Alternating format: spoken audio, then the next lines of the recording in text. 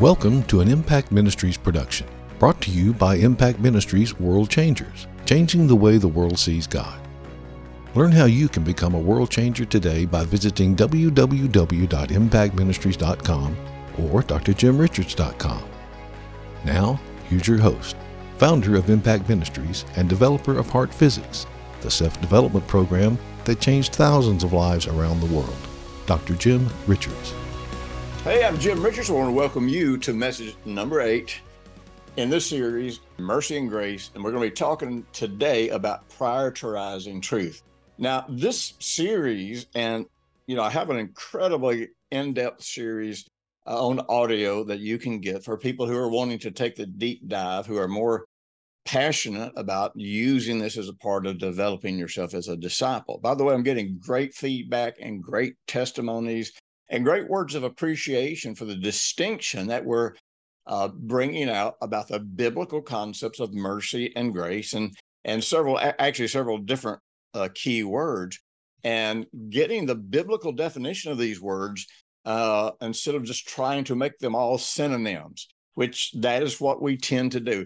I can remember the very day that it happened back in the very early 70s and then again in the early 80s. But, the people of my generation, we didn't have many models to build a ministry that was going to influence the world.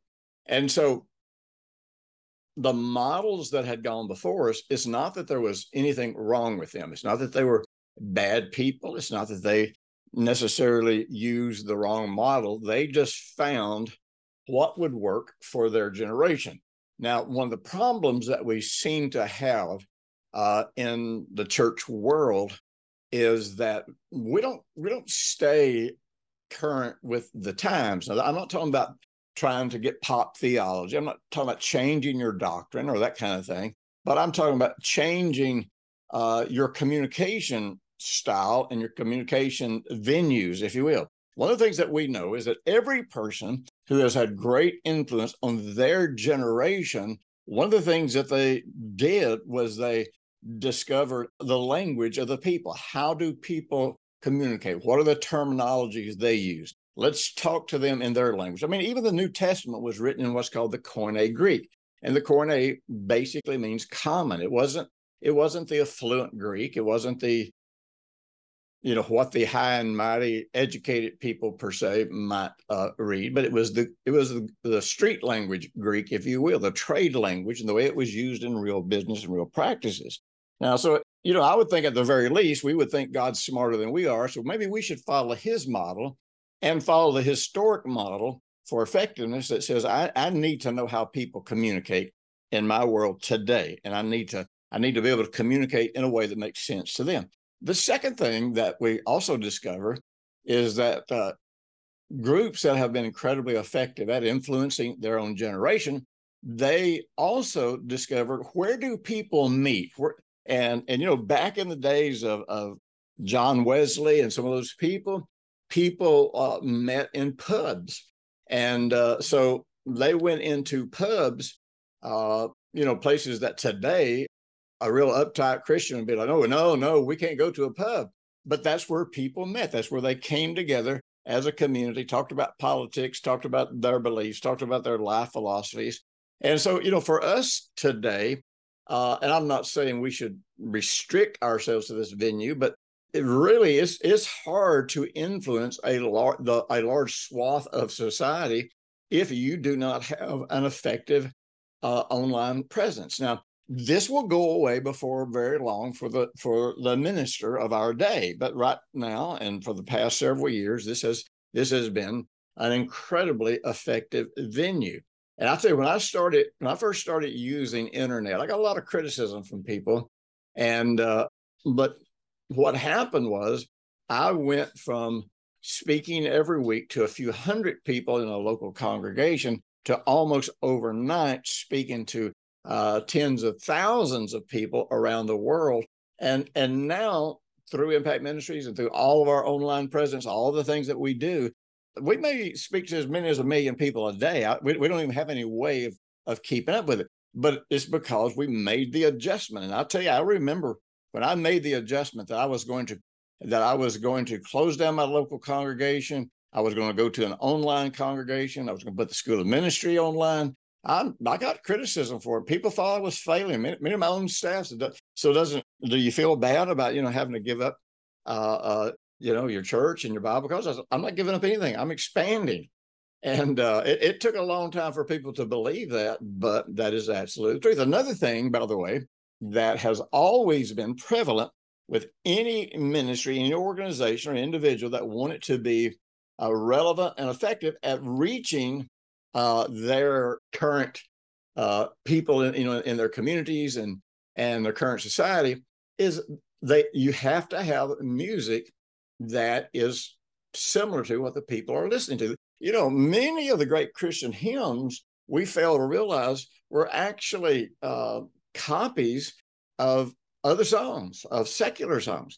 Again, with referring to the Wesleys, they who started the Methodist Church, or who actually became the Methodist Church, they took pub songs, beer drinking songs, and they changed the lyrics, and it made them readily accessible to people. Here's something you have to understand. Now, I believe in sanctification. I believe in righteousness. I believe in setting ourselves apart. But I also believe that we have to be in the world, but not of the world. I'm not talking about taking on the philosophies of leadership. I'm not talking about building based on the world system and on all these carnal things that are happening in the world today. But I'm talking about communication, finding people, communicating with people in a way that they'll hear you. Because you see, the more differences there are between you and the people you're trying to reach, the less the likelihood that you will be effective in reaching them. Because when there are differences, people put up walls. And I learned this from Dr. Cho in Korea back actually in the 70s. He called it the homogeneous factor. He said,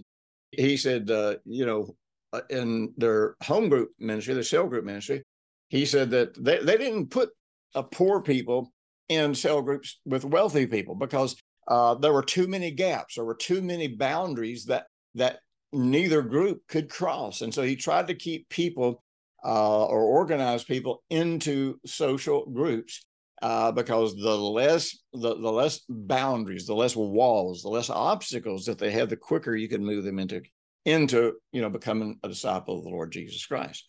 So, as I look at the truth, it's kind of interesting. And I started noticing this again back in the early 70s. And by the way, let me just say this. I have had to face the incredible challenge. I'm not trying to be cool. I'm not trying to fit in with the culture per se. I'm not trying to copy anything, but I always want to be relevant. I always want to be effective. If I'm going to put time into something, I want to be like a wise farmer or a husbandman, as the King James would call him. I want to plant seed where it's going to produce the greatest crop. And so another thing that I began to realize about the scripture is that, particularly in Jesus' teaching, that there is this thing that I call prioritizing truth. Now, if you preach the truth, and I'm assuming you do, but if you preach the truth and you do not have a biblically based, systematized way of presenting the truth, then you're not going to build people on a foundation that keeps growing and keeps growing and keeps growing, keeps moving them progressively down a line of thought, actually moving them progressively into the logos, the logos of God, the logic of God, the wisdom of God. See, remember, renewing the mind is not just learning what to think, it's learning how to think. And so, I began to notice in the scripture over and over again where Jesus would say, first, do this. And I'm telling you, there were some things that he told believers to do first that you're not going to hear many pastors in the world that are going to have the guts to do that. So there was a prioritization of applying truth. For example, he said if you're getting ready to give your offering and you realize that you have alt, and I think in that case it's referring very specifically to owing money to someone.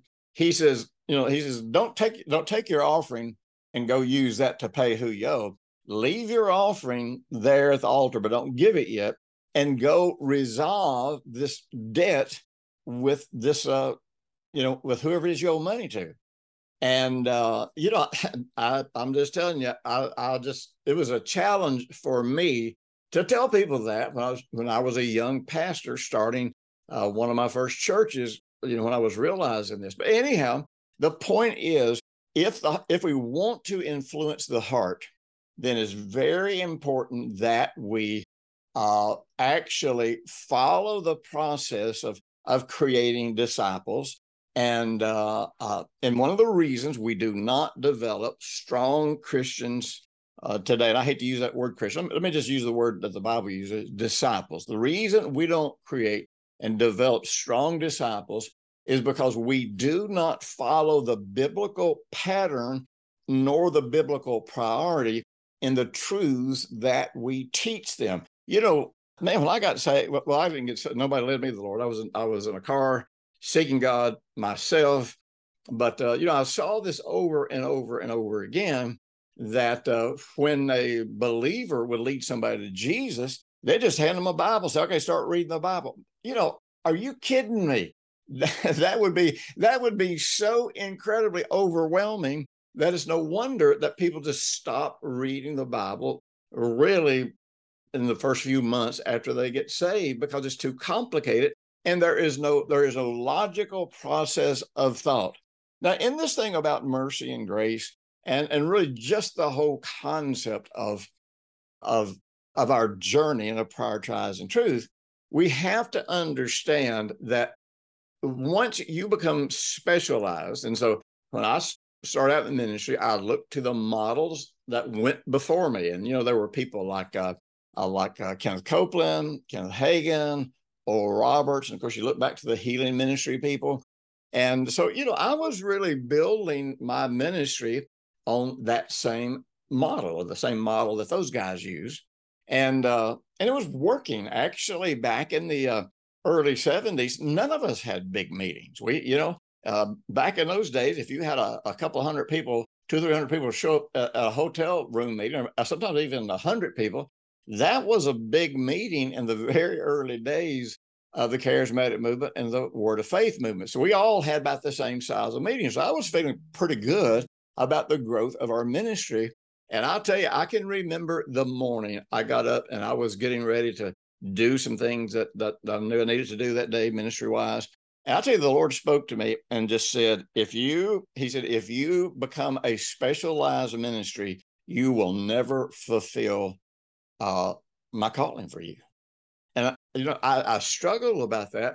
And, I started thinking about the fact that at that time, so many of the ministers that I deeply respected were basically Word of Faith ministers. Now, I'm not saying that anything bad about the Word of Faith movement. Now, I talk about the challenges in the Pentecostal movement, the charismatic movement, the Word of Faith movement, the people who believe in grace, the people who believe in grace and peace. Every movement has its flaws, and even when we're a part of those movements, we have to be willing to look at and discuss those flaws and help figure out how to not make the mistakes of the same people that went before us. Well, so the predominant message in the Word of Faith movement, which at that time was the most effective and widely influential people in America, of course, was the faith message. And man, thank God for the faith message. Thank God for how that opened doors to us. But here's the problem. The moment you develop a specialized message, then what happens is you stop preaching the full counsel of God. Now, I talked about this in the very first messages. And by the way, if you're just getting in this series right now, you need to go back, and they're on our website for free. You can go through every one of the video messages that we have. And I started with this thing about the whole counsel of God. And I started talking about how people left out aspects of the gospel because it didn't fit their narrative. It didn't fit their preferences. And that's what always happens with specialized ministries. We always end up either adding to or leaving out of the gospel things that are crucially important. And so I began to notice a trend among and let me say this, it wasn't a trend that was so much prevalent among the true pioneers of the message, but I started seeing in the second and third generations and below that people who preached the faith message, they really didn't have any concept of the full counsel of God. Every message that they preached had to be about faith. Well, something, faith is involved in every single thing that we do in our relationship with God. But there's a whole lot more in the Bible than faith. And so the same thing has happened with the grace people. The grace people need to make every word in the Bible to define it as a synonym with grace. And so grace, mercy, compassion, kindness, love, all of these things get kind of reduced down to one definition, which means you're leaving millions of dollars of spiritual wealth laying on the table and not actually feeding the people the full word of God. And so one of the things that happens is that people who begin to move heavily, and I'm not against this, but people who begin to move heavily in the love of God and the grace of God and the goodness of God have a tendency to start leaving out and avoiding scriptures that have to do with responsibility, with obedience. And they have ways that they justify it or that they rationalize it. And, some of those people do it because that's the way they keep their following. This is one of the things I ran into back in the early days of the Word of Faith movement, is there were a lot of big name Word of Faith people who read my books on the gospel of peace and grace, the power of change.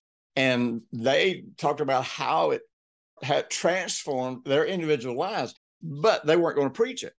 And when asked why they weren't going to preach it, they said, I built my ministry on something else. And I've had many pastors and, teachers tell me that if they preached what I preached, they could never finance their ministry because they built their financial base for the ministry around a message that was performance-based. And so I'm not saying that all people do it intentionally, but many people do it intentionally, and they justify it by saying, well, this is the message that God's called us to preach. Well, I got news for you. God has not called any of us to specialize in one message. He has called all of us to preach the full counsel of God.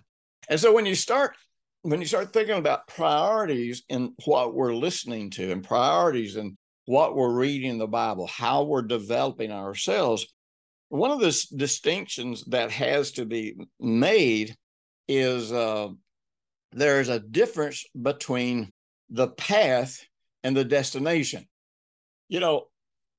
Grace, peace, mercy, really even righteousness is a part of a process that takes us to a larger goal. You say, well, what is that larger goal?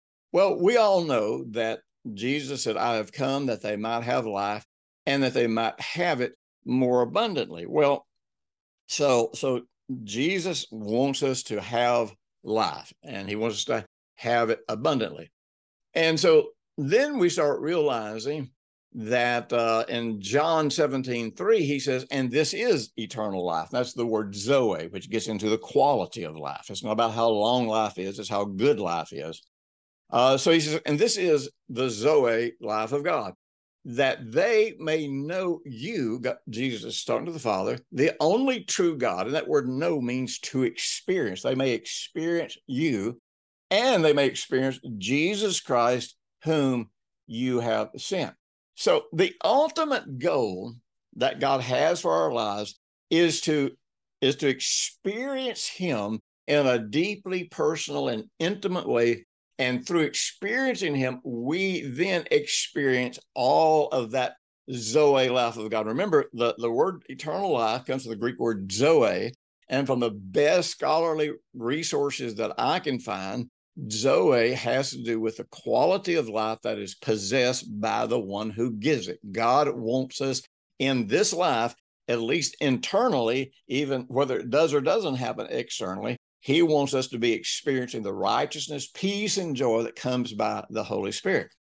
And so why then that every movement, the Pentecostals and the early charismatics, in their mind, the ultimate goal that God had for you was to get baptized in the Holy Spirit and speak in tongues, to such a degree that they began to minimize and downplay and really put down people who had not had that experience, and really turned millions of people away from their message.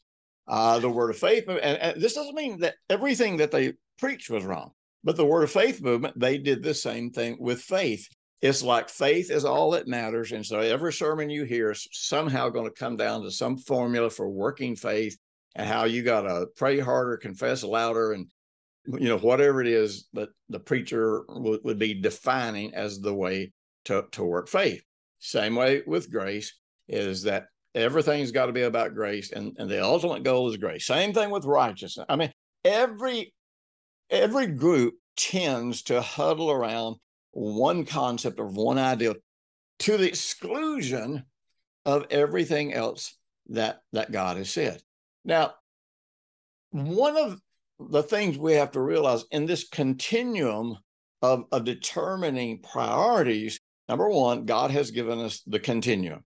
And if we will follow that continuum, we will, in fact, grow exponentially at a much more rapid pace than we can doing whatever it is we think is the best way to go.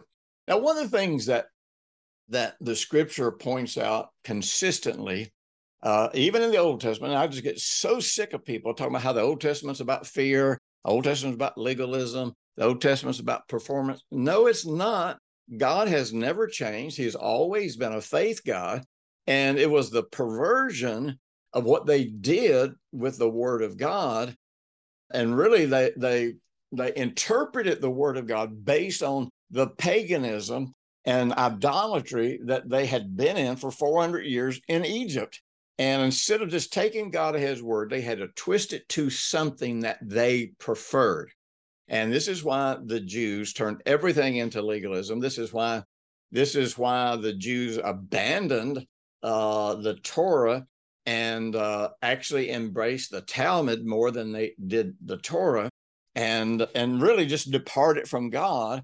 And they committed their lives to the thousands of laws and commandments in the Talmud, and abandoned the essence of everything that God told them to do.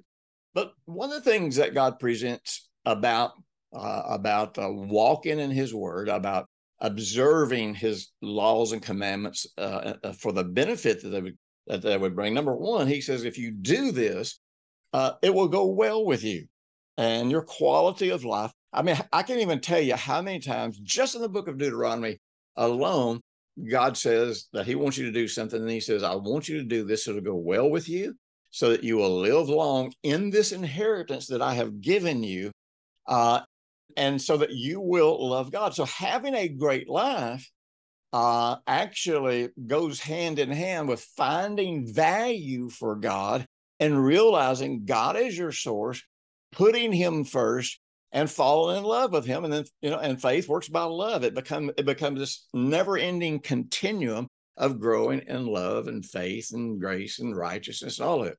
Well, Proverbs 12:28, which I quote very, very often, says this. It says, in the way, that's a pathway. And a pathway really refers to a way of life. It doesn't just refer to a strict, narrow doctrinal interpretation, but in the way that you live life. So it says, in the pathway of righteousness is life, and in its pathway there is no death. Now, our problem is, number one, we have misdefined righteousness for centuries, and people don't want the version of righteousness that God presents in his word. And people run from the teaching of righteousness, and they run off to these soft teachings that have no responsibility in them. They have so little of the full counsel of God in them. And so then it doesn't work. People's faith doesn't work because they're not trying to base it on what Jesus said was important. So there is this realm that we can live in and walk in where we experience the righteousness of God. And when we find that pathway, we're not earning it. We are just walking in a path where all the promises of God not only are available, but we have access to them. And so many people would say, okay, so grace is the most important thing. So if you'll just forget about everything else and just get hold of the grace of God, then you will, everything's going to work out for you. That's not really not what the Bible teaches. Romans chapter 5 says this: therefore, having been justified or having been made righteous by faith, we have peace with God. I will see people make posts all the time that says, grace is your way to peace. No, it's not. That's not what the Bible says. The Bible says that faith righteousness faith righteousness isn't just a position. Faith righteousness is where you believe that you are made righteous because of what Jesus has done through his death, burial, and resurrection. Then you have peace. And it says, and that peace is, of course, through the Lord Jesus Christ, through whom also we have access by faith into this grace. So if I'm using my faith to believe that I'm righteous in Jesus, I'm not trying to believe for grace. I'm trying to believe that I've been made righteous through Jesus. Then I enter into that realm where grace comes alive in my heart and gives me the power to live in this Zoe of God, to walk in this pathway where it's filled with life and absolutely no death. Listen, I'm out of time, but I'm going to pick up some more of this next week, so be sure and join me. And by the way, if you are interested in getting the audio version of this, be sure and check out our website or click on whatever links are provided for you, and you can jump in that, and you can be dealing with that today. So I'll talk to you some more, and this is good news, and you're going to like the way it works. Thanks for listening to the weekly Impact Ministries World Changers podcast with Dr. Jim Richards. If you like what you've just heard, we encourage you to share our web address, www.impactministries.com or drjimrichards.com, with friends and colleagues. Be sure to check out the resources section of our website from previous broadcasts and our videos. Join us next week for another great message by Dr. Jim Richards.